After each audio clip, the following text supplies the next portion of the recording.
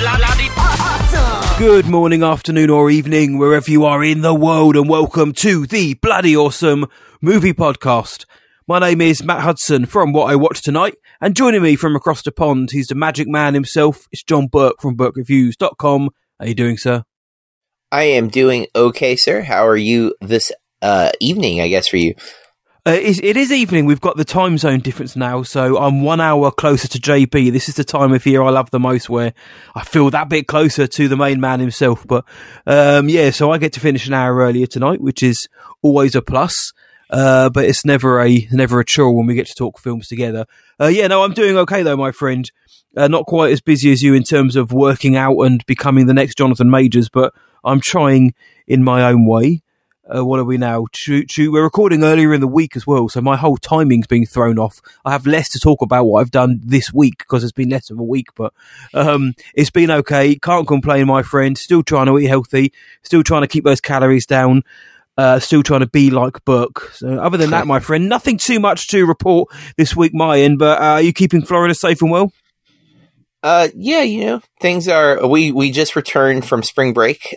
So getting back in the flow of being at work again.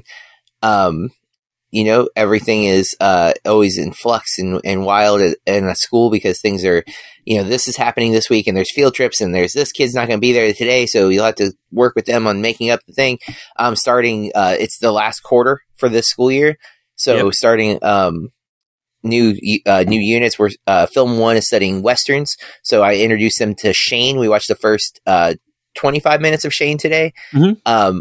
Film 2 is starting melodrama. So started Casablanca, which is really, I always love watching Casablanca. Yeah.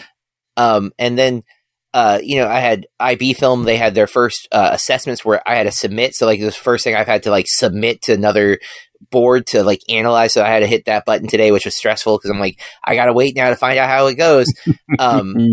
And then we've got like 2 more assessments to still do over the next month. So it's like there's a lot like a pressure cooker environment with that. So it's just everything's kind of winding down, but you're also starting like that final situation. We might do something else before the end of the year and not just Westerns and whatnot, but you never really know how things will play out because again, there's assessments and there's these things are happening. And then I'm getting ready to be going to a film festival next week. So I've got to get sub plans in order and things like that. So it's just never ending. Keeping Florida safe, I guess you could say, maybe a little wild and crazy. So not all heroes wear capes, JB, and you certainly are one of them, but maybe tonight's film does. Certainly the titular character of tonight's film, if he says his own name, well, he loses his powers, but he doesn't even know what his own name is in universe. Tonight, we're talking about Shazam, Fury of the Gods, the sequel to Shazam. If you're new to the show, welcome. We give non-spoiler reviews on this episode of the week's biggest or most interesting or sometimes only release.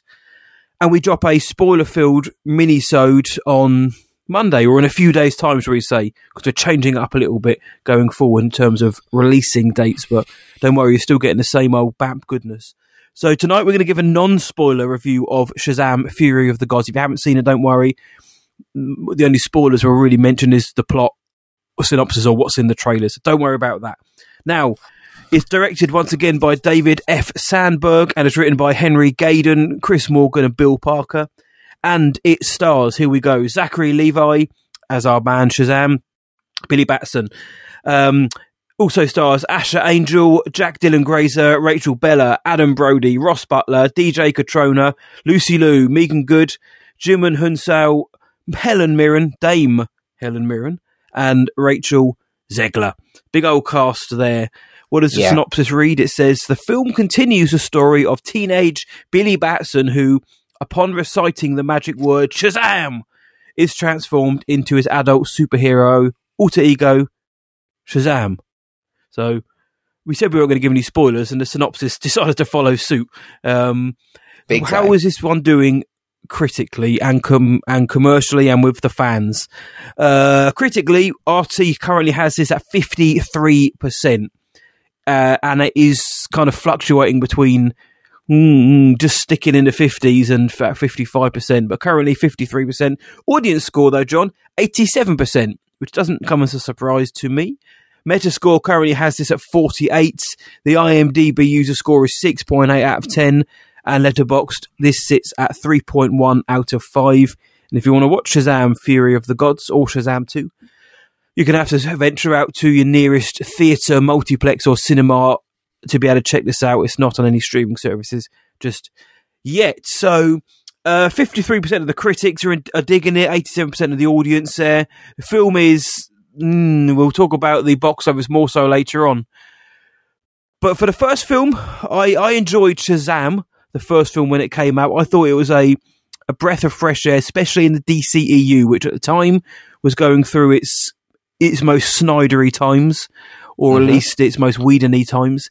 And it just felt a bit glum, it just felt a bit serious. And then along came Shazam around the time of Aquaman as well, just to add a little bit of colour, a little bit of levity, a little bit of fun to the proceedings. And I dug it. I thought Shazam was a lot of fun, a refreshing, endearing superhero film, which was just unashamedly having a good time.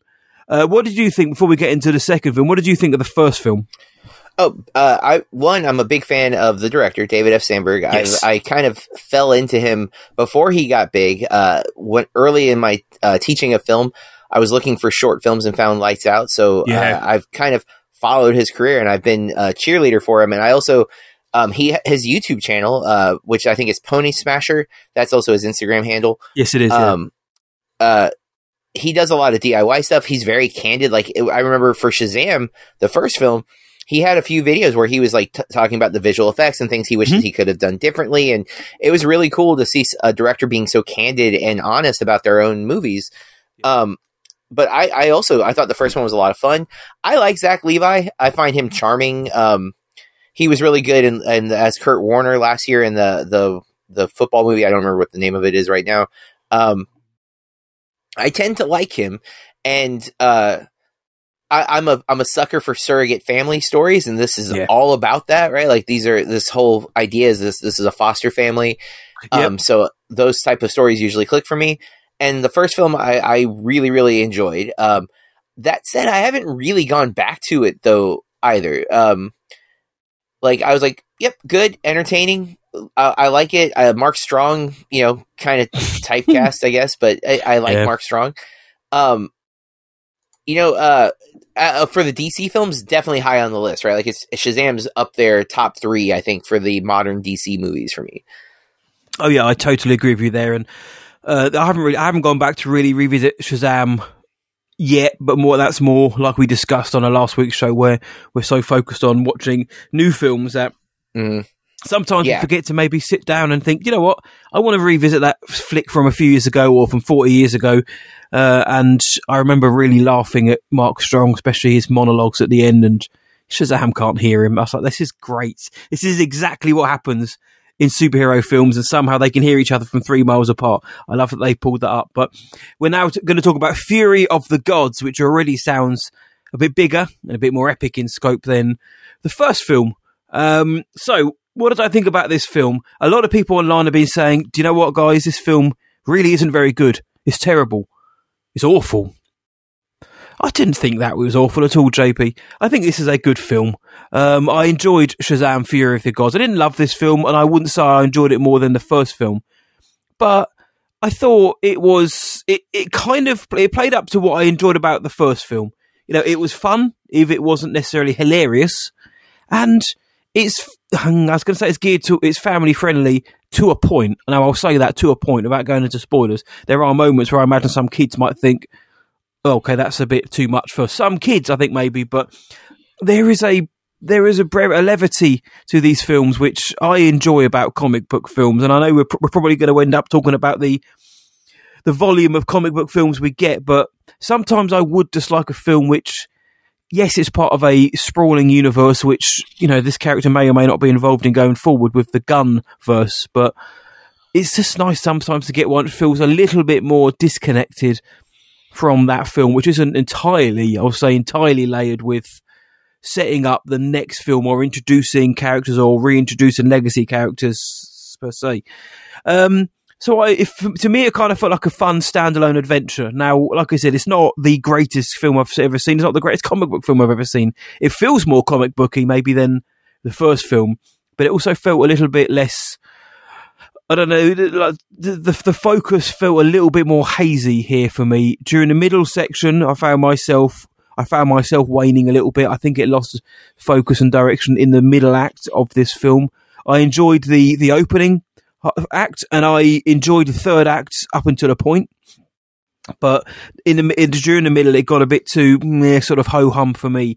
But that said, I enjoyed Zachary Levi again. I think he's very good in this role. I think he is well cast as someone who I think it would be easy for someone to overplay this role more so than he already does, and it could be a bit schlocky or sell the kind of exuberant arrogance that the character has as, actual arrogance.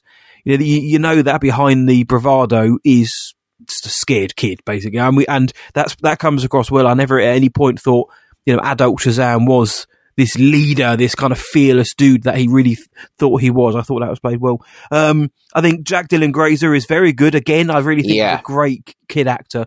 And I think, I think all the actors in this are good to a point. Not everybody, we've got so many characters in this film.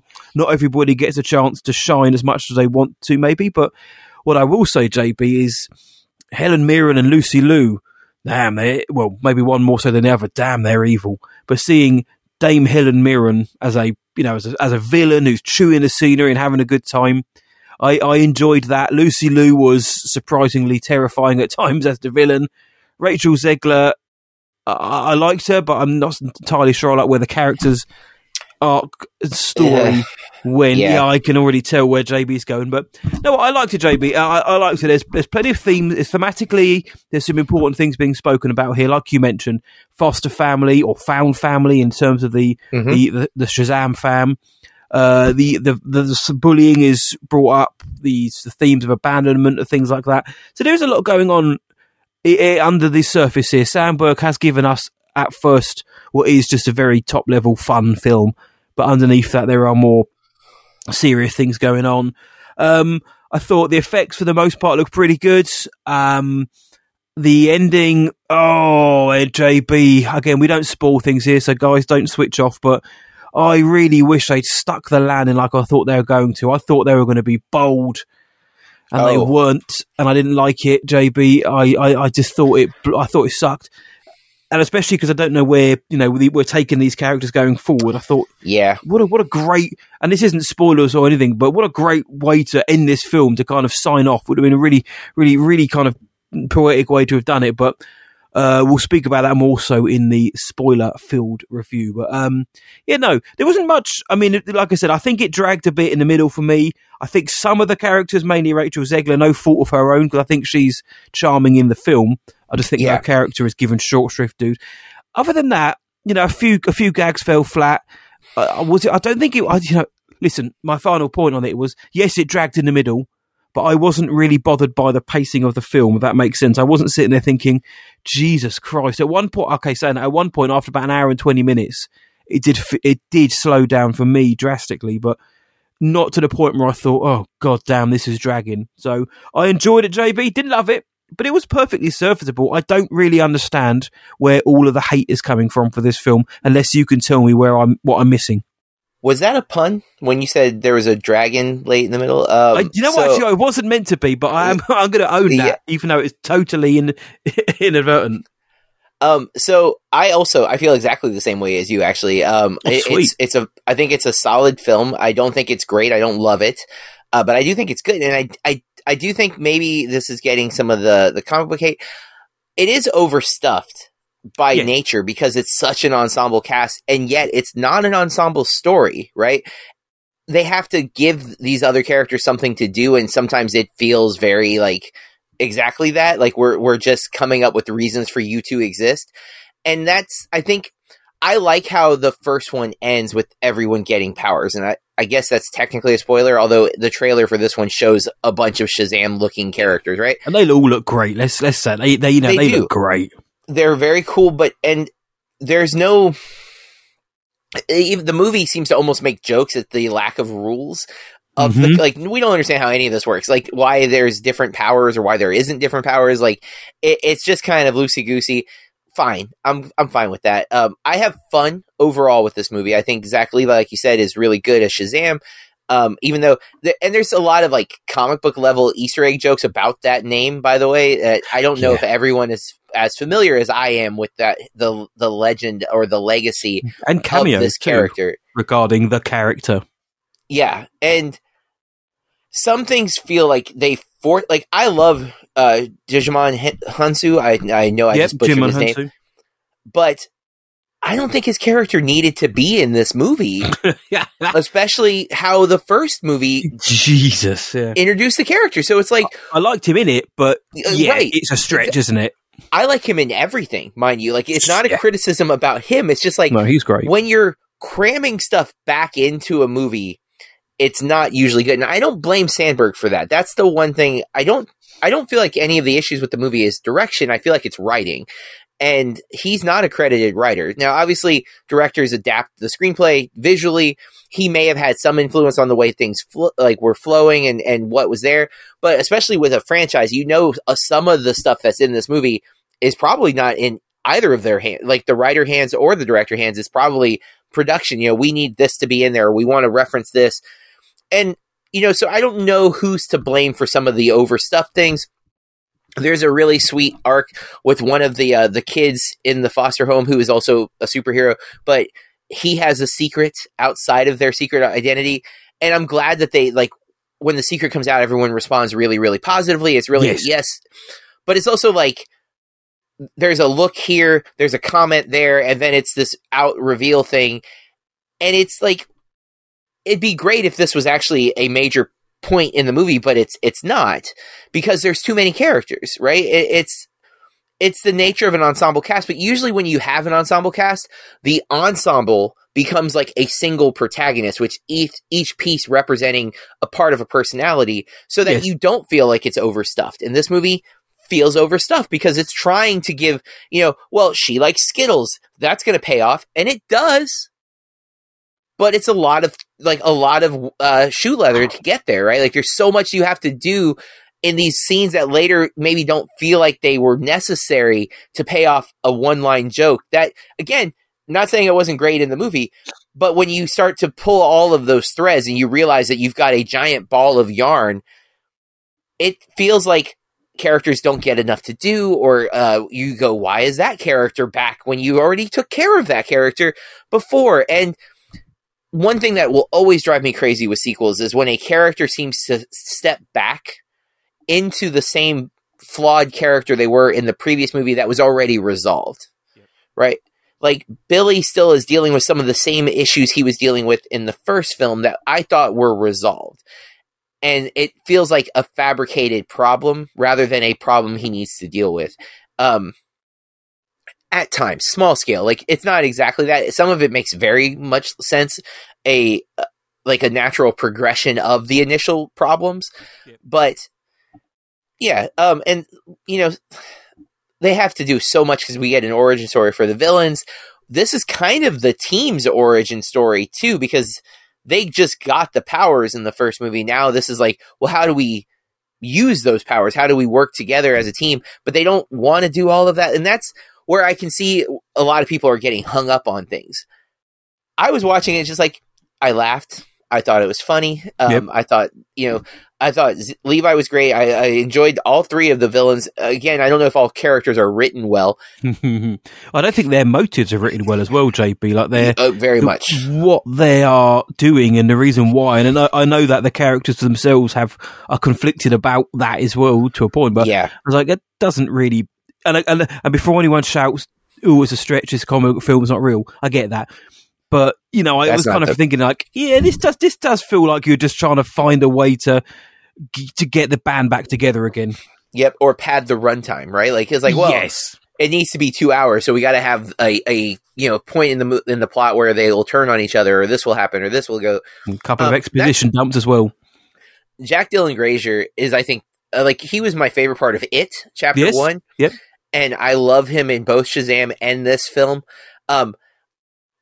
Honestly, he feels like I mean, when you think poor Asher Angel, who is Billy Batson, Yeah. he's in the movie for like 30 seconds because Zach Levi is Shazam for the bulk of this movie, right?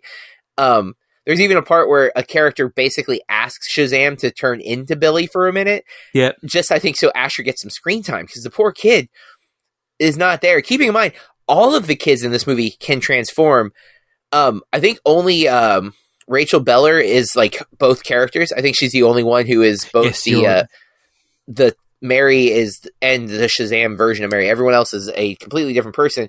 But like, and given that Jack Dylan Grazer's character seems to be the most excited about being a superhero, you see him as much as you see Adam Brody in this film, right? Like, you get Jack Dylan Grazer.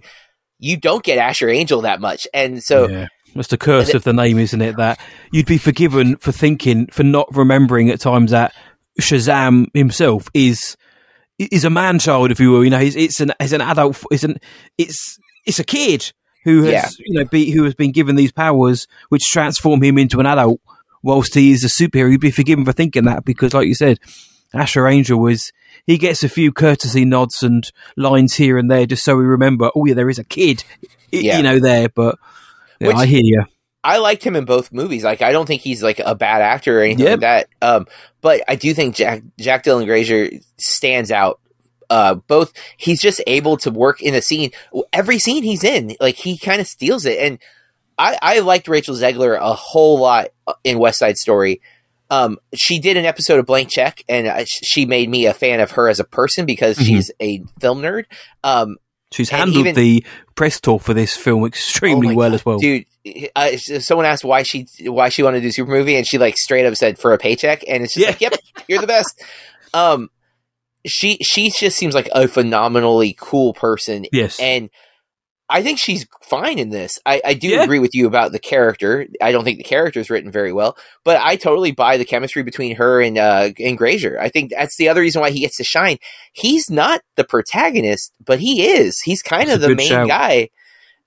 He has the love story, and he gets to be a hero at times, and of the kid actors, he's the one who gets the most to do. And I think it's great. Again, I think if it was when the first movie worked so well because the family was there, but for the most part they were just around, and it was a duo, it was a buddy comedy, right? It was Zach Levi as Shazam and Jack Dylan Grazer as his foster brother, who is the only one who knows the secret for a good chunk of the movie, and that dynamic works really, really well. Mm-hmm. And they kind of break up that team here, and because he kind of is wanting to do his own thing, and I think that hurts the movie vibe. If this were a buddy comedy with just the two of them again, I think it works easier. I do like the other characters. It just feels like they can't give all of them enough time to make them. That's a shame. And again, the movie's it's already just over 2 hours. Mm-hmm. But for it to be this low, I totally disagree. I would much rather rewatch both Shazam movies than any. I don't want to rewatch Wonder Woman 84. I don't want to rewatch Justice League again, although if I was going to, I would sit through the Snyder Cut before I'd watch the Whedon Cut. Yeah, same here. Would you watch this film? If I said to you now, JB, listen, I've got 2 Blu-rays in my hand because we're keeping it physical here, guys, in terms of our media. You've got Shazam, Fury of the Gods, or you've got Black Adam. But you can only watch one right now. What are you picking? Shazam, hands down, right? Like, and we didn't hate Black Adam, did we? But this is much more palatable, much more entertaining. And I think, again, while I think there's problems with the story, I think the story here makes a lot more sense than a lot of the stuff in Black Adam.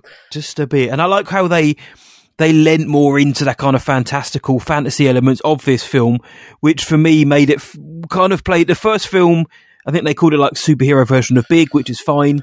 Yeah. And this film, it lent on that, but it lent on the fantasy elements a bit more. So where I said it was fun for all the family, I do mean that too, for the most part. I really felt that with some of the scenes in here, there was a kind of fantastical element, including a pen of all things, which also acted as an exposition dump. Yep. And just like and some of the villains and some of the things they funny bits. There's some funny bits from that pen. Oh yeah, especially with Helen Mirren having to recite certain things and Lucy Liu. Yeah, there are things that's what I mean. The gags in this film are good. Not all of them land, but for the most part, they're very good. I think the actors sell some of the naff dialogue very well in this film. There's not much, again, like we said, there's not much I didn't really like. It just felt a little bit disjointed at times. Shazam felt a lot more focused. It felt like there was a lot more. Excuse me, the entire package. Oh, excuse me, Don. Oh no, that drink went down the wrong. Here we go again. Shazam felt a lot more focused for me. It just felt tighter. Everything made a little bit more sense. It lent into its kind of bizarre, bonkers premise a little bit better. Here, I think it lost sight a little bit of what made the first film quite charming, but not so much where I think, oh my God, this isn't the same film. I don't recognise these characters anymore. # not my Shazam.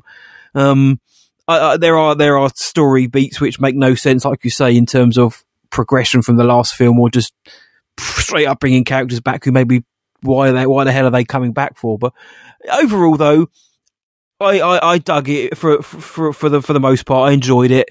We always say, don't put too much stock in numbers. 53% to some might be 100 to others. Depends on what you take out of it. We didn't hate this film. Have you got anything else you want to add before we move on, JB? I don't think so. Just, the one thing I think we've said this, and I think it's going to continue to be said. Comic book movies are everywhere, and I think a lot of us have just finally burnt out on it. And it's it's not this movie's fault, but I do think it's maybe getting the tail end, especially after there's been a couple of good ones, like Black Panther, obviously really good, right? But yeah. Black Adam was a disappointment. I think most people were lackluster with Ant-Man. And so when you take that into consideration and you realize that this one's just kind of maybe getting the brunt of that vitriol. People are just burnt out on them, so this movie's getting the hate thrown at it because it's a target. Because I don't think there's anything truly wrong with it. It's competent. It's fun. It's not perfect, but it's there. And even for a DC film, it has. We're not going to say what they are, but it does have 2 stingers at the end of it. Yes, it does. Yeah. Which I only stuck around for one of them, though, to be honest. So I didn't see the final one. I did see both of them, JP. I made sure I stayed. I had some popcorn to finish, so I made sure I stayed till the end. And hey, look, we know the DC fans are always split down the middle. You're either DC or you're restored to Snyderverse. So, again, no judgment on this show, but there's always going to be that kind of division as well, which is a shame. I think if it's regardless of when Shazam came out, I think if Fury of the Gods came out 2 years ago, I think it gets a higher score. I do as well. I think this is a fun, effervescent superhero film in every sense of the word. It is. Yep. It knows what it is. It's not trying to be too serious. There are stakes in the film. It's not quite a small town film, but it also has that kind of standalone quality for 95% of the time here, which is what I enjoyed. And I get it, John. When you have a slew of films coming out in a genre which maybe aren't as satisfying as the ones that came before, you do lose a bit of excitement when the next one is rolled out, because whether it's DC, Sony, Marvel, or whoever, there are a glut of superhero films coming out. I don't know when the next one's coming out. I think it's Guardians maybe in about 6 weeks time. There's no real time to kind of miss them, and I really do think we need to start getting into that now, where we have maybe 2 Marvel films a year. It gives us a chance to really want that spectacle, that event. People say what they want about Star Wars. They were releasing 1 film a year, or in some cases 1 every other year. It gave fans, or just people who wanted an event film, time to build up to it, time to miss it, and without getting overly fatigued. And I do think we're at that point now with superhero films. Guardians might come out and crush it, JB. But then then we want to hope that the Marvels and whatever the next DC film comes out and does the same. I want the superhero genre to succeed, JB. I really do. Let's just see where it goes. But I'm with you. I don't think this film really should be as low as it is, because I haven't really heard, I'll whisper this quietly, John, I haven't really heard any good reasons as to why people say they really don't like this. Not liking a film is totally fine, but I'm seeing a lot of kind of hate towards it, and I'm not really seeing a reason why. So please let us know. Let us know why you hate the film, because, like John said, it's not really an awful lot wrong with it. But we'll dive into Shazam: Fury of the Gods further in our spoiler minisode next week, and maybe we'll be able to dive into some of the things that we didn't like as much, or maybe praise the film a little bit more than we already have. But let's move on then to our next segment, JB, which we simply call Chuffed Headlines. Here, John and myself, we pick a pop culture headline that caught our attention for any reason, and we share it with each other. We share it with all of you guys. JB, what have you gone for this week? So, oddly, we don't usually do headlines about the movie we're reviewing, but I couldn't resist. You initially sent me the tweet, if I'm not mistaken, Yes. from the director, but then I saw the headline on Deadline. Shazam: Fury of the Gods director surprised with film criticism, reveals he's definitely done with superheroes. David F. Sandberg is the director, as we've said, and again, I've mentioned that I'm a fan. He went on a Twitter thread, and I won't read all of it, but I'm going to read the first one. He's like, just to be clear, I don't regret for a second making the Shazam movies. I've learned so much and gotten to work with some truly amazing people. Will forever be grateful. But he ultimately says he wants, he was surprised that there was so much hatred, and also that he really wants to go back to horror, which is where he started. You know, Lights Out, and a lot of the shorts that he puts out on YouTube are horror based. Him and his wife work together a lot. She's a producer. She's also has a cameo in this. She's driving the car that's playing I Need a Hero that he catches before it falls. And then he has a cameo in the movie as well. And it was fun for me because I know them, because I'm a big fan of both him and his wife, because she's the star of Lights Out, the short, and then she's in the opening sequence in the feature film version. So I've always appreciated him and his candidness, and I think the way he approached this, he didn't seem mad. He didn't even seem hurt to me as much as like generally kind of surprised that there was so much dislike and resentment about this film. And I went down further in the article. Rachel also tweeted about it and said, hey, our film is actually really good, but mostly I just absolutely love making it and the people I met whilst doing it. Total class act is Zegler, by the way. Like, just can't stress that enough. So I thought I'd bring it up just because, like you said, we referenced it. We talked about the RT. I don't think this movie deserves to have so much resentment towards it. I think it's quite fun. I think the cast is great. And again, I would, if the criticism stopped Sandberg from making movies, I would be upset, because Lights Out is great. Like, as a horror film, I think it's very, very solid. Annabelle Creation, I dug it. It's the best of the Annabelle movies, yes, at the least, and it's the most competent. And Shazam is one of the best DC films, and I do think Fury of the Gods is still one of the better DC films. It's not. I think now I would put Suicide Squad as James Gunn's Suicide Squad, but I also would point out that doesn't feel like the other DC films. It feels like a James Gunn film, which is what maybe now we will expect to see.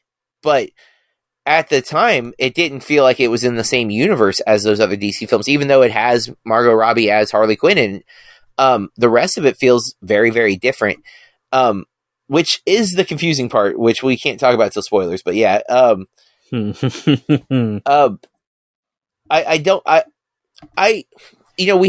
the article a couple weeks ago. I think it might have been last week or the week before with Seth Rogen and critics being too harsh on films, and then to see Sandberg and Ziegler tweet out about this, it's like, and there's so many of us now. Like, film criticism used to be your local newspaper guy, and then the few who were big enough to be all over, broadcast, Leonard Maltin or Siskel and Ebert, and a few others who were like big like that. But now everybody can be a critic, and everybody kind of is. Now, granted, not the RT score. That is a select group of people, our podcast included, and thanks to Matt.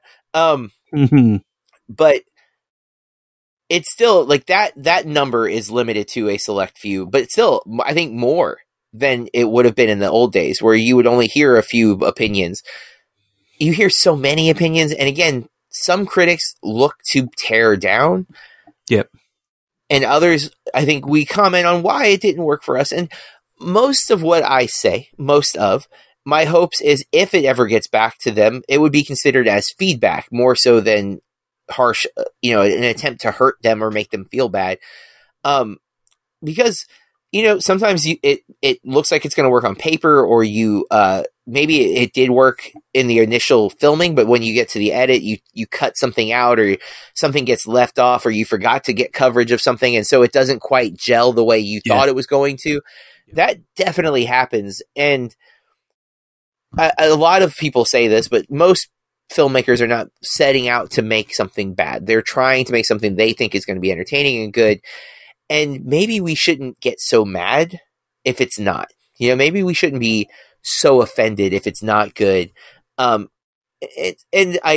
am very guilty of having ripped into movies for upsetting me, even, and there are certain actors who annoy me and I can't get into. But I try to always remember that they are people and that they deserve to be, treated with respect. And again, when you see someone being a class act like this, where he didn't attack anybody specific, he wasn't overly aggressive, and also very honest that, he did this. He's not upset that he did it, but he's also like, this is not the area he just wants to spend the rest of his professional life in. And I think that's cool.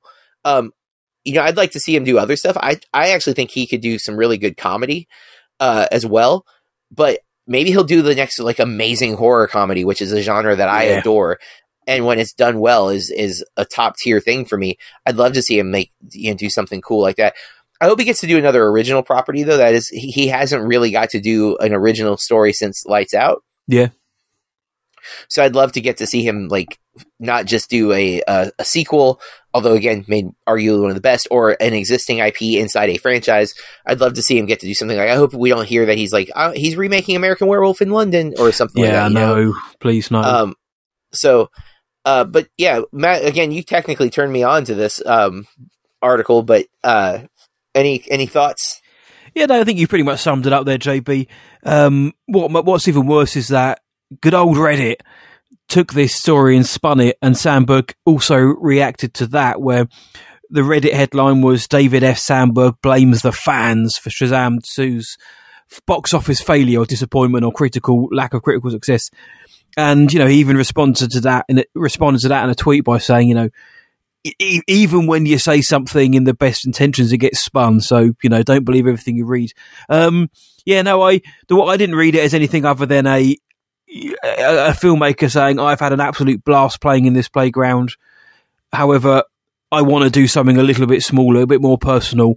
I can only imagine what it's like to make a huge blockbuster superhero film in the Marvel or DC banner with the scrutiny of the studio, the scrutiny of the fans, the shareholders as well. You want you to make that bunts. Working on huge sets, working with huge demands, big actors. I don't blame him for wanting to go back and doing something a little bit smaller, or maybe even a bit more of a personal passion project for him. Well, there's nothing wrong with that whatsoever, because like you said, he didn't trash the film, he didn't trash the fans or anything. It's a very classy way to bow out. He didn't talk trash about the studio or Gunn or Safran or anything like that. Nothing at all, which I respect that. And look, David F. Sandberg is as a Swedish guy, I'd love to see him make some of that odd Scandinavian horror that comes out of that continent, man. I'd love to see a low-budget film set in his homeland. That would be great. But Annabelle Creation was one of the only good things to come out of the Annabelle or Conjuring franchise in recent decades. And The Lights Out was a very, very cool original project built from his own short film. Guy's got a good future ahead of him. He's put a marker in the sand now with these films. It's a shame that Shazam Fury of the Gods hasn't, as of yet, performed as well as it was tracking to, or the studio hoped. But listen, I like the candidness. I like the honesty, refreshing honesty without being an idiot and blaming anyone else. There is no blame attached to everyone. It's just a guy saying, I've had a great time, but now I want to go back and do a different genre.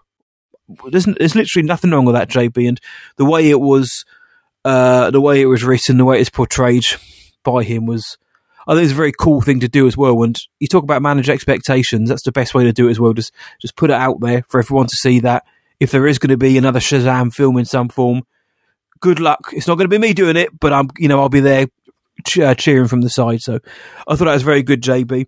I've got two headlines, but what the second one's kind of one I was more going to throw to you. But also, just to break up the Shazaminess of it all, I just wanted to throw in the breaking news that kind of dropped today. I say breaking news. It was that Dwayne Johnson, he's now getting the blame for Shazam 2 failing. So Sandberg is, he's according to Reddit, Sandberg's blaming the fans, which he clearly isn't. Now, according to Screen Rap, or it's actually Screen Run, the Rapper actually reported on this. They're putting some of the blame at Dwayne Johnson's feet because they're saying that the Black Adam star reportedly vetoed ideas that would have seen Zachary Levi's Shazam cameo in a Black Adam post-credit scene, or the idea that Justice Society characters would appear in Shazam Fury of the Gods in any way, shape or form.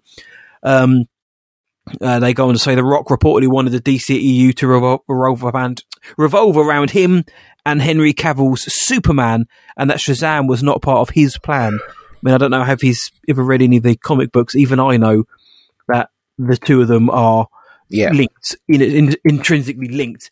But apparently, again, this is unconfirmed. This is rumours, if you will, hearsay. But a lot of people are running with it, so this might be rubbish. But apparently, JB, Dwayne Johnson said, I don't want anything to do with Shazam. It's me and the big guy. It's me and Superman. That's the way it's going to be. And, Black Adam and the Stinger, which is now didn't age well, would have said that as well, that this is the way he wanted to go.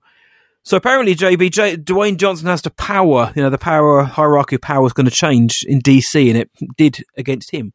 But apparently, Dwayne Johnson said, I don't want to be in Shazam. I don't want any of my team in their film. And I'm not going to be in their film, and I don't want, we're not having this crossover between two characters who are so linked.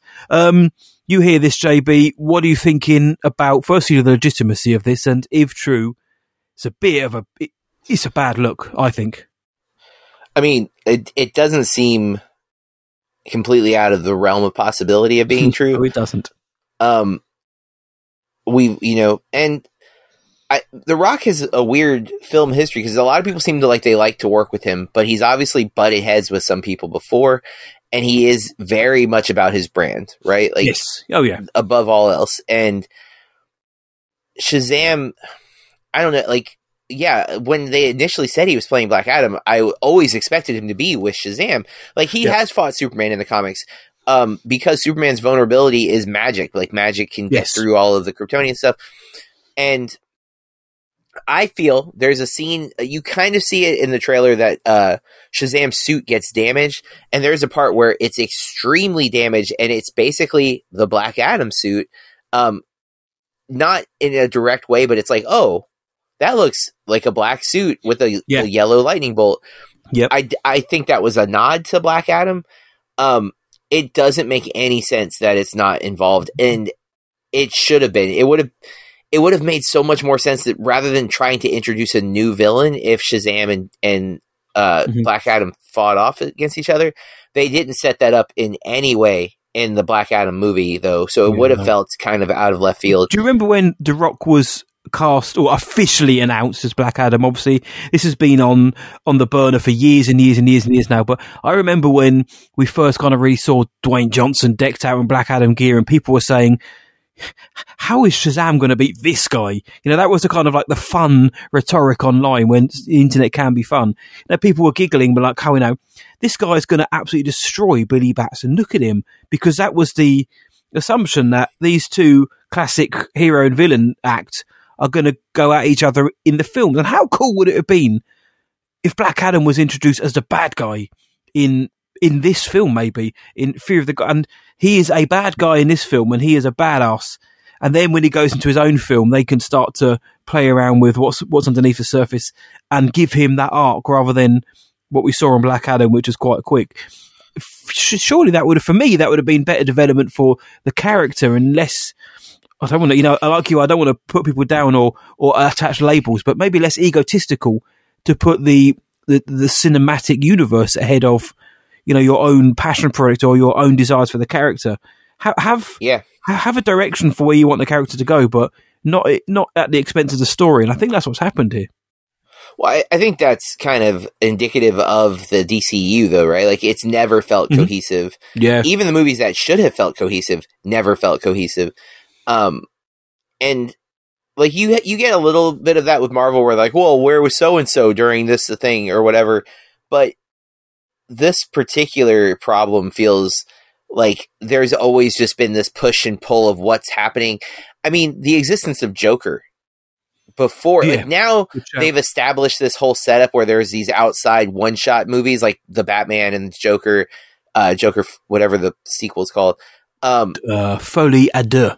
But that was all clearly after the fact, right? Like that was not, no one knew what was going on. And that's been the problem.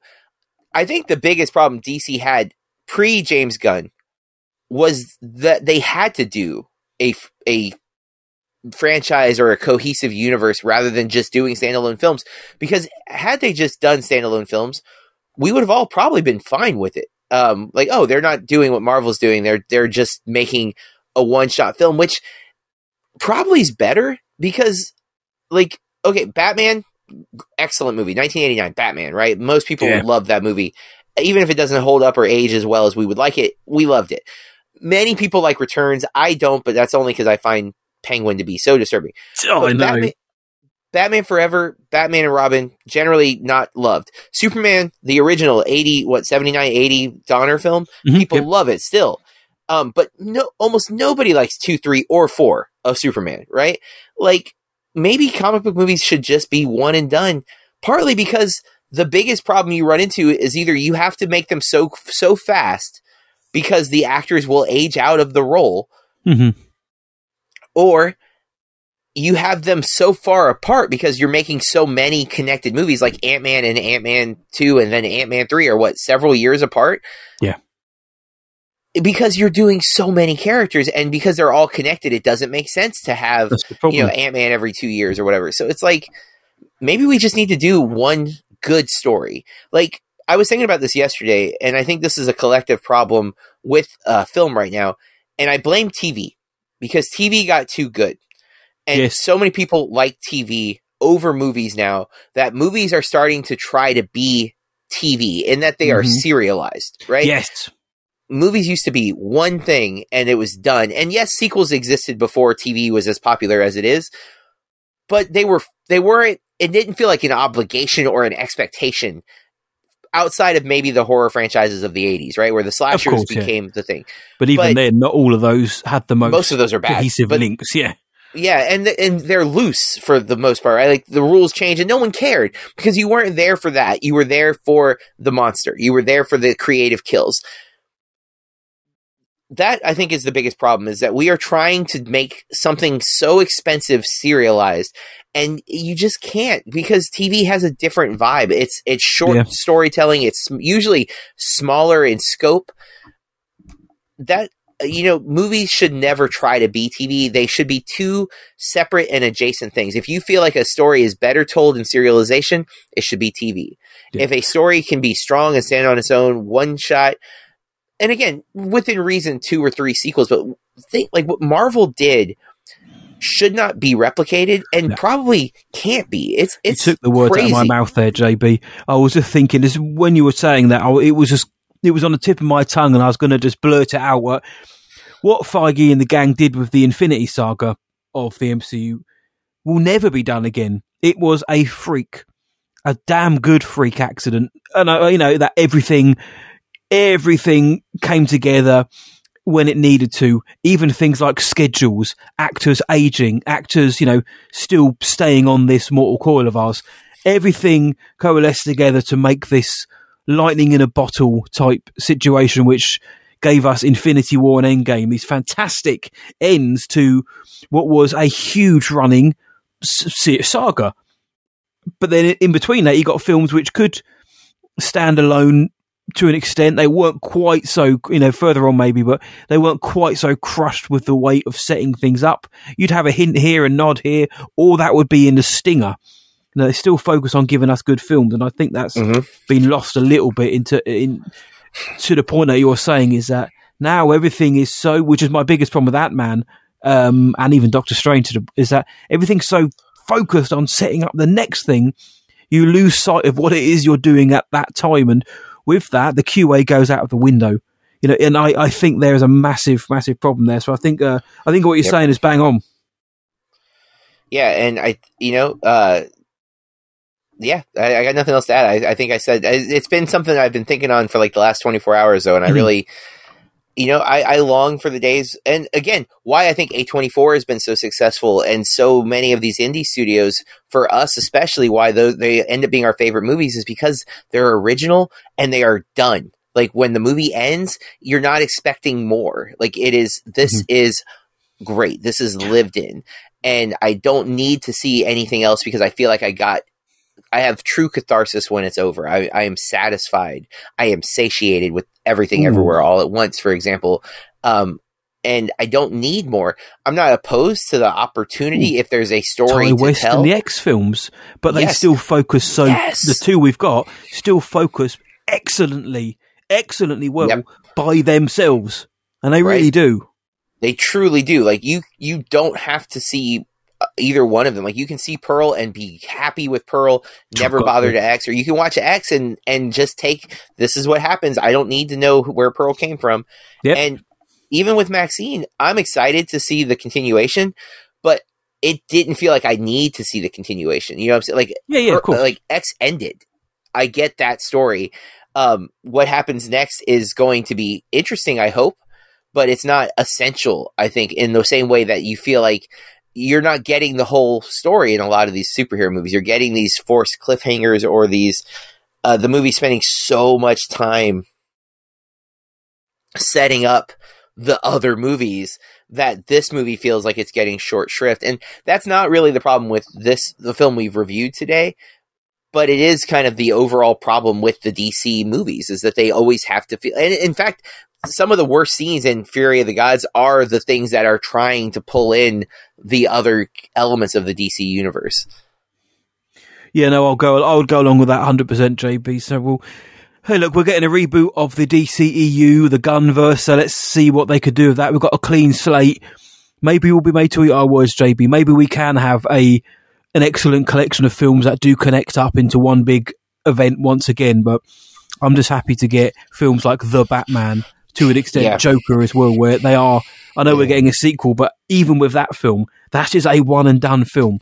I know the sequel is going to expand on it, but you don't need it, if you know what I mean. And I hate that phrase, but they did not. They finished the story they were telling in the Joker. It doesn't feel like it's a setup movie. Yeah. It's just that nobody expected that film to make $1 billion, not one person. Still hate that it did, but yeah. Hey, look, we get Lady Gaga as Harley Quinn, so I dig it, man. But I said I've got two. I only wanted to throw this one in quickly, JB, just to change tact a little bit from what we've been talking about. Yeah. And it went to Jenna Ortega, her comments recently about Wednesday, the show. You may have heard about it, but she's been doing interviews. This one was with The Times, and it was about the dance, the viral, iconic dance, as some people have been calling it now. But she said that the fact it's gone viral in the first place shows the limitations of virality. She was saying, I was hoping people wouldn't pay so much attention to that part. It's disorientating.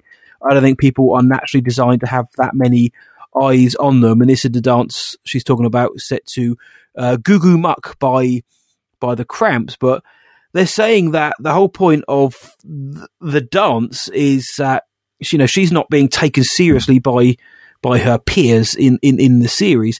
And at this point now, she's finally allowed herself to be herself despite everybody else at the dance, whether that be Gwen, whether that be Tyler or anything. It's not about creating something for TikTok. But that's what it became, even with a tacked on Lady Gaga song, which isn't even in the series. I am going to be a bit naughty, JB, and frankly say I can't stand any of the recreations of this dance. I cannot stand because they are none of them.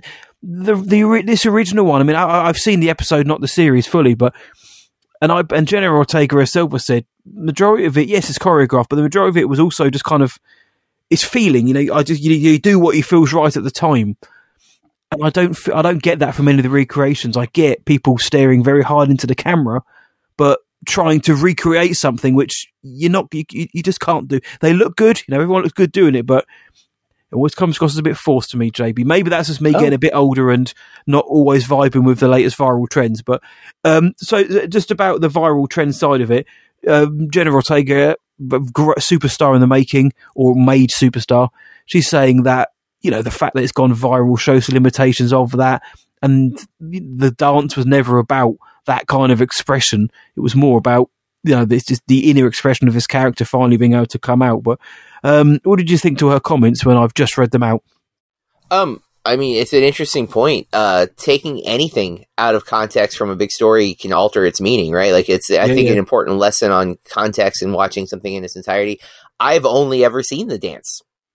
I haven't watched the show, I've seen her clip. The first time I saw the clip of her dancing, though, was not to the song from the show. It was to a variation of the Lady Gaga Bloody song. Mary, yeah. Which I don't remember what the variation is, but it's like an up-tempo version of the actual song. Because Gaga's version is very slow. Yes, it's great. Yeah, I like it for sure, but it's not what I initially heard it with. So my whole perception of the dance was different because the song was different, right? Yep. Exactly. And that's what he's saying, is that people who are coming into it just from the TikTok dance or whatever would expect this kind of quirky show or Wednesday to be, aligned more to what they've seen on these viral videos, when actually that's not at all what the character or the show's about. Yeah. And again, like, I think it's all been done out of love, but I think she makes a solid point, which only makes me like her more as an actress, because she is very clearly a student of the craft, right? Like, she gets storytelling, she gets the point of acting is not just about the performance, it's about the overall product.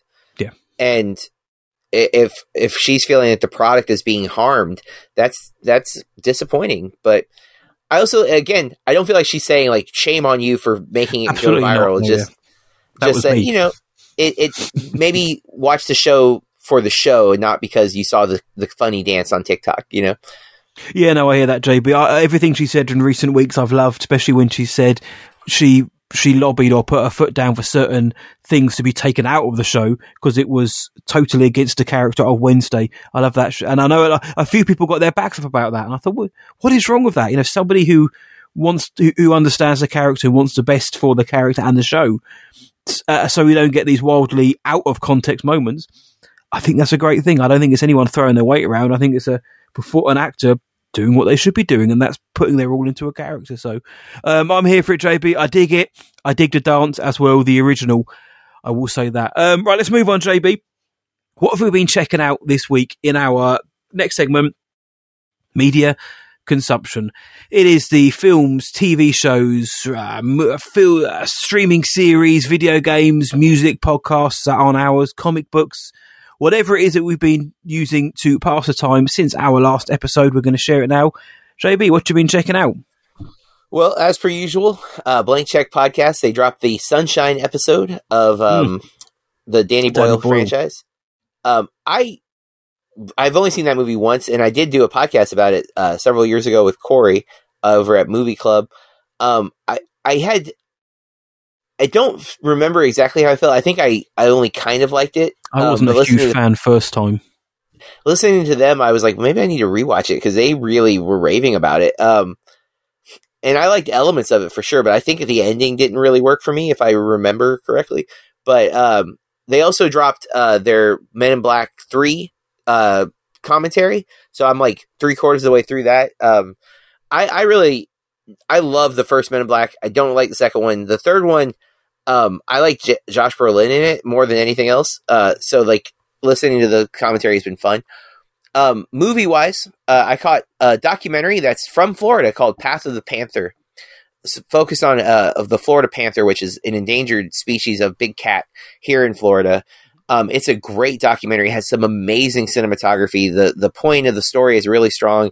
If it's going to be on Disney Plus in April, and it's also airing on National Geographic in April on if you have cable and you have that channel. It's in theaters in some locations. I actually got to see a doc in a theater, which I don't always get to, and nice. really enjoyed it. I was alone, but I did go at like a 1:00 on a Thursday. But I sat alone in the theater, and I was out loud talking to myself at times because I was really into it, and I was aware that I was alone, so I let it be like I was in my living room kind of thing. Just really, really well made documentary. Want to push that as much as possible because it is fighting to save the habitats of the panthers and the panthers themselves, and I think it's just expertly done. Really, really, really good movie. And again, it's gonna be on Disney Plus, so if you have that, get ready, add it to your watch list. I hope that's the case. It's worldwide on Disney Plus. I know for a fact in the States it's on Disney Plus in April. I don't have an exact date. It should be. We usually get the documentaries at the same time over here. So I went. I had a critic screening for Dungeons and Dragons, and I went that Thursday. I was on spring break, so I went early. I saw Path of the Panther, saw Shazam, Fury of the Gods, and then immediately saw Dungeons and Dragons: Honor Among Thieves. I'm going to hold my comments on that film because we will be covering that movie at the end of the month. But I can't wait to talk about it. Matt, you've also already seen it. This has got to be the longest gap from us both seeing a movie to talking about it on a podcast ever, because we saw not often that I saw it first as well, right? And that we have like a huge gap between recordings. But I think I'm going to see it again when it comes out before we record, though, because it will be several weeks behind my brain at that point. Same here. I caught on HBO Max a movie from last year called "We're All Going to the World's Fair." It's directed by a female director, and I was attempting to complete the Other Filmmakers Challenge, which I might give up on. Things that feel like stress right now, I'm kind of like, I don't need more of it. Mm-hmm. And even though it's a relatively easy challenge, I'm having to like buy some of these movies, and it's just like, you know what? Maybe I don't need to do a challenge right now. That's fair enough. Maybe I just need to watch stuff for fun if it's not like a critical thing, right? So I partly too because I didn't really like this movie that much. It's horror, which I do like a lot of horror, but it just, I don't know, it didn't click with me. It's kind of like, it's not quite found footage, but it's kind of a found footage vibe. Like she's recording like a vlog. She's a streamer. It's got some elements like that I would pair with like 8th grade as far as that. Like she's talking to like a YouTube channel kind of thing. It did not pull me in, and I was just like ready for it to be over. So 91% on RT, that film's got. It has a lot 26% audience score. Yeah, it's not quite. I don't hate it like Skinamarink, but I was not into it. And then last night, our version of Cineworld, Regal Cinemas, had their mystery movie, and it was Paint. The Owen Wilson, Bob Ross inspired. It is not a Bob Ross biopic. If you not see a mistake, poster, John, it was just a happy accident. That's all. Well, when you see the poster for this movie, I think it immediately will make you think it's a Bob Ross biopic. That's what I said to you. Is that the Bob Ross film? Yeah. And I only knew it wasn't the Bob Ross film. Obviously, when you asked me that, I'd already seen it. But even before, I had learned just this week that it wasn't Bob Ross. I still thought it was like a legitimate like biopic, but they maybe couldn't get the licensing to like say it was Bob Ross. That is not the case either. This is, what if Bob Ross type character existed and he wasn't like, what if there was something behind the scenes? You know, like for years there were legends about Mr. Rogers being like he was an ex-Marine or whatever. Like there was all these like crazy stories about the man. Yeah. This is almost like one of those, like, what if Bob Ross was like kind of not like a sexual deviant, but you know, maybe a little more. I don't know how to explain it. Sean was with me when I saw it, and a few minutes into the movie, he said it's sad Anchorman, and I can't get that out of my head. Like it's the best description of what that movie is. It has so much Anchorman vibe. A lot of the themes that the movie's exploring are very Anchorman-ish. Yet it's got like a somber tone. Some parts made me really, really laugh. Some jokes didn't land, but I gotta say, I just really enjoyed the vibe, man. Like I really like, when I think on it, I'm like, it was just like a feel good film. Like I just, like, even though I'm saying it's sad, it's not like sad like you're gonna cry. It's just like, oh, this guy, his life is kind of tough. but not really. You know what I'm saying? Like, it's like, yeah, but it's all self-inflicted toughness. So it's like, and I like Owen Wilson. I think I've always enjoyed him on screen, and there's nothing different here.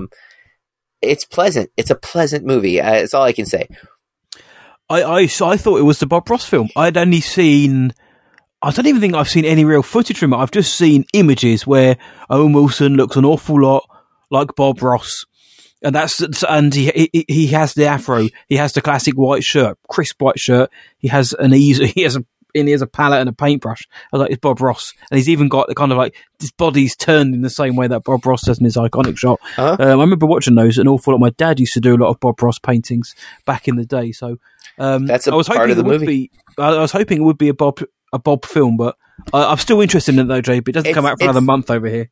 Definitely inspired by the rise of Bob Ross memes and stuff. Like, it's definitely that. And it's not great, but it's solid. Just a real quick update. Big Tuna is currently at the theater watching Shazam: Fury of the Gods for the first time. He is not enjoying it. Every once in a while, I'll get a random message from Sean that says, I hate movies because a movie is irritating him so much. That just happened. So he's along with some of the other critics on Fury of the Gods so far. He's only 30 minutes into it, so I don't know how he can hate it so much already, but something has happened where he's not enjoying himself. Come on, Tuna. But lastly, I've caught up on some shows. I've watched the first 3 episodes of Mandalorian, which is all that's out right now, season 3 of Mandalorian, which I will come back to that one. I watched the first episode of Ted Lasso season 3. Matt, if you haven't jumped in on that yet, I highly recommend. I need to. I was so bummed when I realized they were doing weekly episodes, because I was like, no, I was so happy to be back with Ted Lasso. The optimism that show brings never ceases to amaze me, because I laugh hysterically and yet I feel better. Like, I feel like hopeful and optimistic. Like, the humor is not at the expense of people. Yeah. And I think that's just such a power to that show, especially 3 seasons in, which from everything I've heard, this is supposed to be the final season. I've heard that too. And I think I love the idea that a show's going to go out on top and not, pushing past its limitations or being so concerned about the money of it and more about the story of it. I love seeing that, because again, that's the nature of this show. Like, and realistically, if you keep pushing it, I do think the character might get tired, or, like, it's just going to be more of the same. And I think there's only so much you can do with certain stories. Yeah. And I think they've pushed themselves into a good position to end here.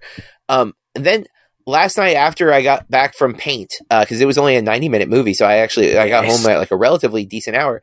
I decided to start Abbott Elementary, which is here on the States. It's watchable on Hulu.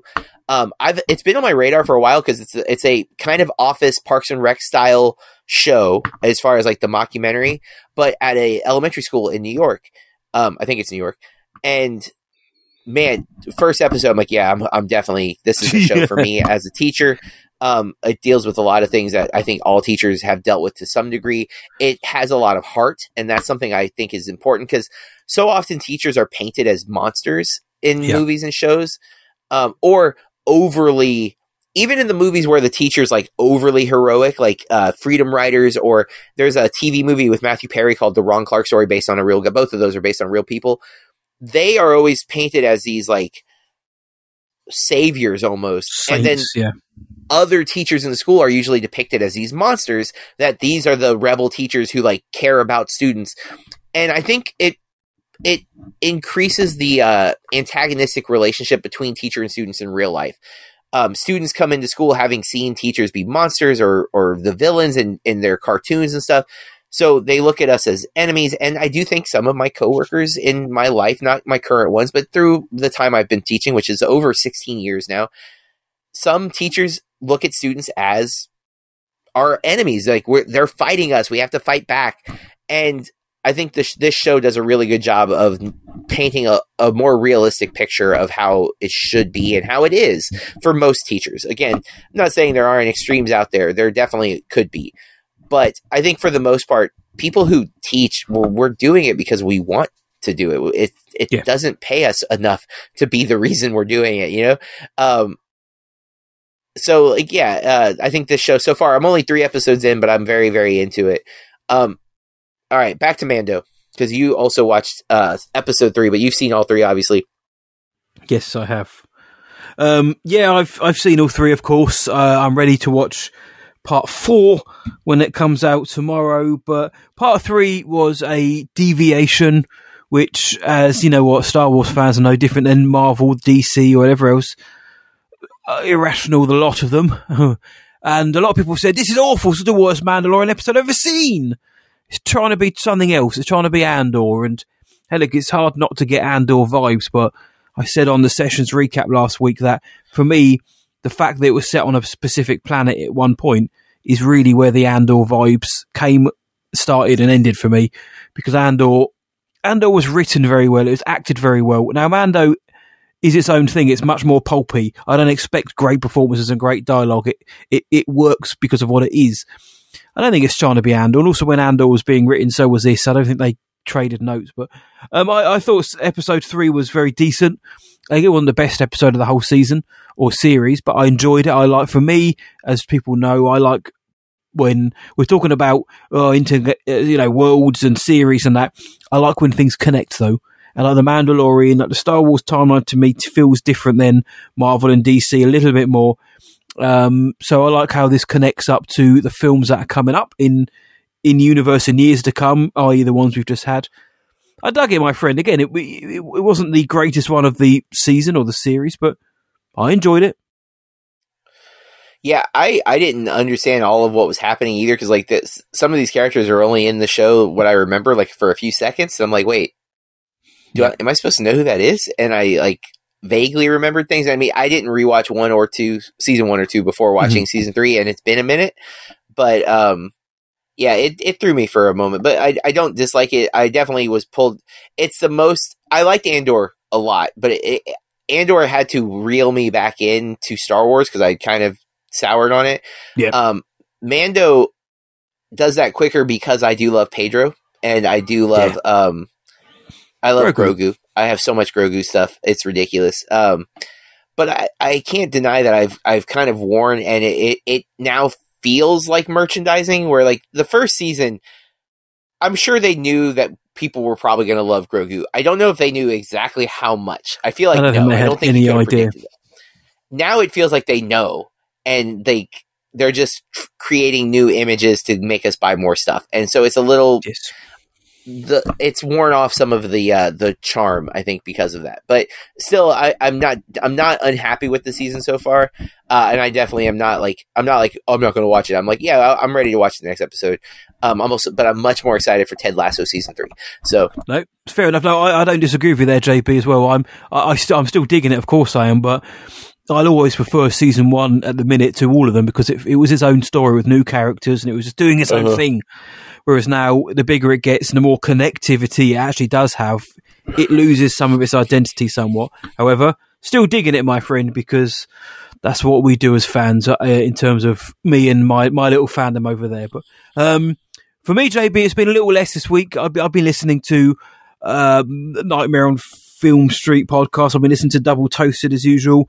I've been listening to a lot of things. That's just kind of my podcast vernacular now. It's just lots of different things, mainly stuck in horror, really, the horror show as well. Mando season 3, as I mentioned, episode 3. I've only seen 2 films outside of Shazam Fury of the Gods, JB. Now, I've seen one which I'm not going to talk about because I know we're going to be covering it on an upcoming show, but the multimedia screening, UK press screening, multimedia screening of John Wick Chapter 4 happened very recently. I saw it. It's very long. The first thing I'll say is, without saying anything, we all know that it's nearly 3 hours long, this damn film is. But I saw that, and we're going to talk about it in a few weeks' time. So I'll save all of my thoughts for Chapter 4 of John Wick for then. However, I hit up Altitude Distribution and thought, do you know what? I fancy some of that Blood and Honey. I don't often fancy Blood and Honey, John, but I fancied it this week.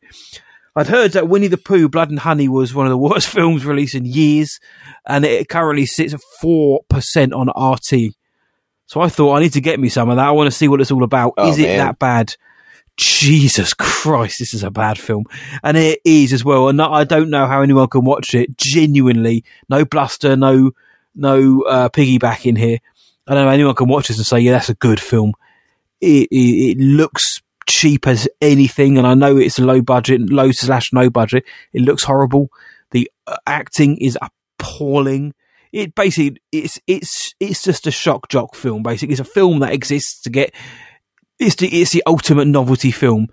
Kind of, it's not. Cocaine Bear looks like a masterpiece compared to this in terms of films that have a weird premise that exists just to entice people to the film. It's awful. It genuinely is a terrible film. It's badly made. It's badly produced. And I get it. It's Winnie the Pooh. So it's in the public domain. They've made a Winnie the Pooh horror film. But it's not hard to think, you probably could have done more of this.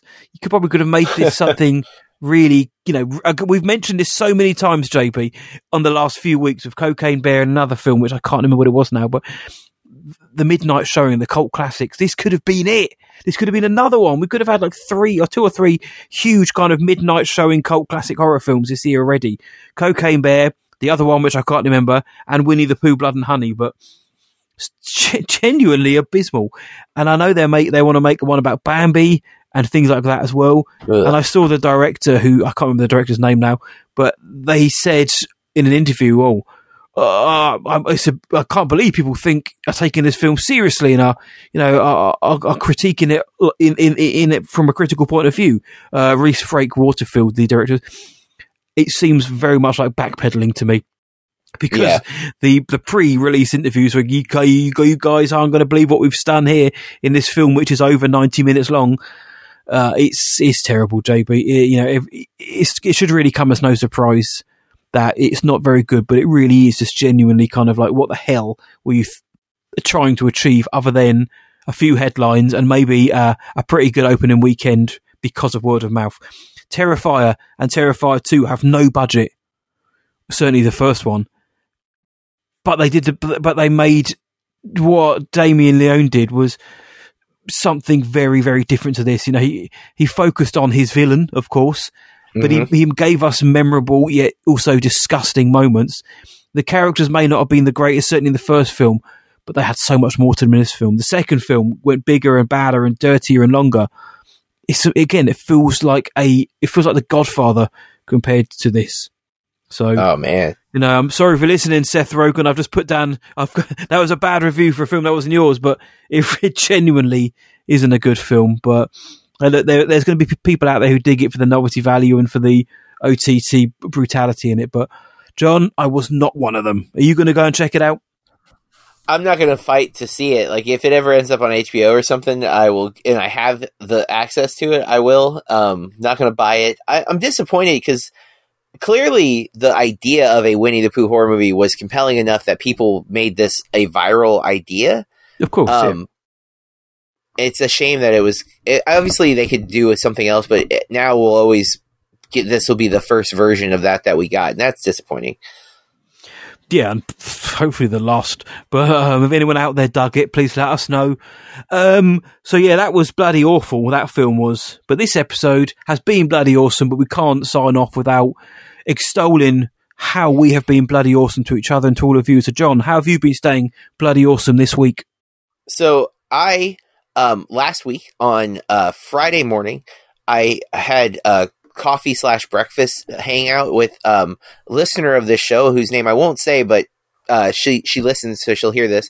But nice. Hey, socializing in general. In fact, I actually socialized a couple of times last week, but that we were originally said coffee, but neither of us had breakfast, so the place we met also had breakfast. And Matt, I got a Cuban breakfast sandwich. So imagine a Cuban like sandwich pressed with the ham and the pork and everything, but with eggs on it. And it was fantastic. I was like, okay, I found a new favorite Cuban. Sounds great. It was real good. And the coffee was good. But we ended up sitting there and talking for like 3 hours. And she's also a teacher, a longtime friend of mine, someone who I feel like I've learned more talking to her over the years about history and about being a teacher than I have with a lot of other people. And so the conversation was needed and great. It was, I think, mutually therapeutic. And it's the end of our spring break. So like it was, getting our heads back into the game. It was just a really good conversation. And, sometimes, especially I schedule myself really tight where I have to work from this time to this time. Then I have the podcast recording. I got to watch this movie to rewrite this review, and I got to write the review, and then I got to do.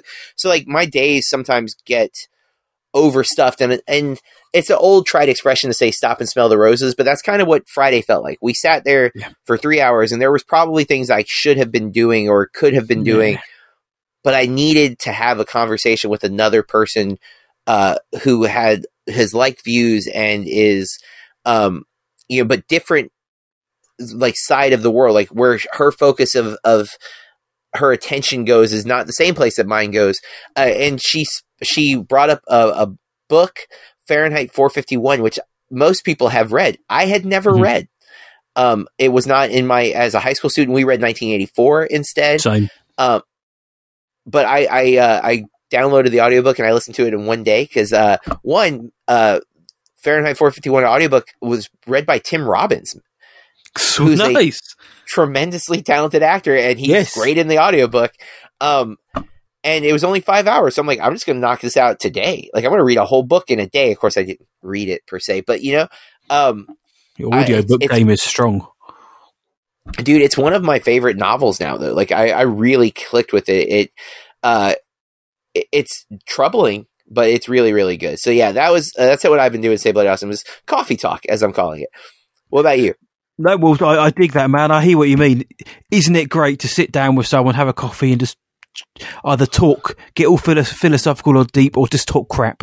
So it soothes the soul more than most things, I think, and there really is merit to the phrase that it's good to talk. So good on you, my friend, and shout out to the mystery listener out there. I hope you're listening to this. And I've got to ask, John, before I move on, what coffee did you have? Oh man, I wish I had the full on version, because the place we ate at is themed Western kind of vibe. Nice, yeah. It's a weird hipster place because it's only open from 8 to 3. It's a tap house and coffee shop. So there's they have almost microbrew level beer there. Mm-hmm, obviously not for 8 in the morning, but for the lunchtime. But then they have a full on coffee shop, and whatever I got, the latte had cayenne pepper in it. That was one of the things that sold me. I was like, ooh, a little bit of sweet and spice. It was good. I can't remember what it's called though, but it was something like this, and cayenne pepper. That's the one thing that when I'm looking at their menu of specialty coffees, I'm like, I want the one with the cayenne pepper in it because that sounds cool. So it was good. I dig it. No, it sounds like a hip version of a chai latte, which I've been digging recently, especially when Starbucks put 2X in my name for no reason. So mine, JB, is much less social at the minute than yours was, but mine is simply prep for Star Wars Celebration, big Star Wars event coming to London. It's coming home for the first time in 7 years. In about 17 days time, and it was about getting a last minute accommodation sorted. I already had some done, but it was like a 20-25 minute walk from the venue, and I'll be damned if I'm walking through any part of London at that time of night by myself. Not that it's a particularly dangerous area, but safety first, safety second. The BAMP, I couldn't leave the BAMP, my friend, one man down. And just getting things ordered, getting our schedule sorted out, getting together with my co-host, and actually, as it turns out, having a coffee and having fun, and just getting what we need to do ready for the big event, so we can ensure we have as much fun as possible when it comes to it, rather than being too worky. But hearing that JB is heading off to a festival as well got me jealous before going on air. But then I remembered, well, I've got a celebration coming up, so every cloud. So that's what I've been doing, JB. It's a bit of admin. There you go. Got to prep. There you go. And that's it then for this episode of the Bloody Awesome Movie Podcast, Shazam! Fury of the Gods. Let us know what you thought about the episode, about our thoughts on it. Were we too harsh? Were we too full of praise? Too effusive in our kind words? Or was it just a bit meh? Tell us online. Find us on Twitter at BAMP_podcast, BAMP_podcast. John, where are we on Instagram? We're at Bloody Awesome Movie Pod. And if you're on the Metaverse Facebook, we're just a Bloody Awesome Movie Podcast. If you want to find me online, you can do. Just search for whatIwatchdtonight.co.uk or head on over to any of the social medias and look for What I Watched Tonight and you'll find my face. And that does include Letterboxd as well. Whereabouts are you, JB? I am at BurkeReviews.com and at Burke Reviews on all the social media platforms. Yep, go check out JB, and he's got a lot of work coming up, so be sure to go and check that out. If you like what you're hearing with the show, and we really hope that you are, please do leave us a 5-star rating and review on your podcast provider of choice. If you're on Spotify, it's literally just scroll up. It's right there. Just press those 5 stars. You don't even have to stop listening. That would be great. It helps the show grow. It gets more listeners in. It bumps us up the algorithm. And hey, we're all film fans. Let's be film fans together. But with that, as always, stay bloody awesome. And keep watching movies. Blood, blood, blood, blood, bloody, blood, blood, blood, blood, bloody, blood, blood, blood, blood, bloody, blood, blood, blood, blood, bloody, blood, blood, bloody. Awesome! Another day is here, and you're ready for it. What to wear? Check. Breakfast, lunch, and dinner? Check. Planning for what's next and how to save for it? That's where Bank of America can help. For your financial to-dos, Bank of America has experts ready to help get you closer to your goals. Get started at one of our local financial centers or 24/7 in our mobile banking app. Find a location near you at bankofamerica.com/talktous. What would you like the power to do? Mobile banking requires downloading the app and is only available for select devices. Message and data rates may apply. Bank of America NA, member FDIC. Blood, blood, blood, blood, bloody, blood, blood, blood, blood, bloody.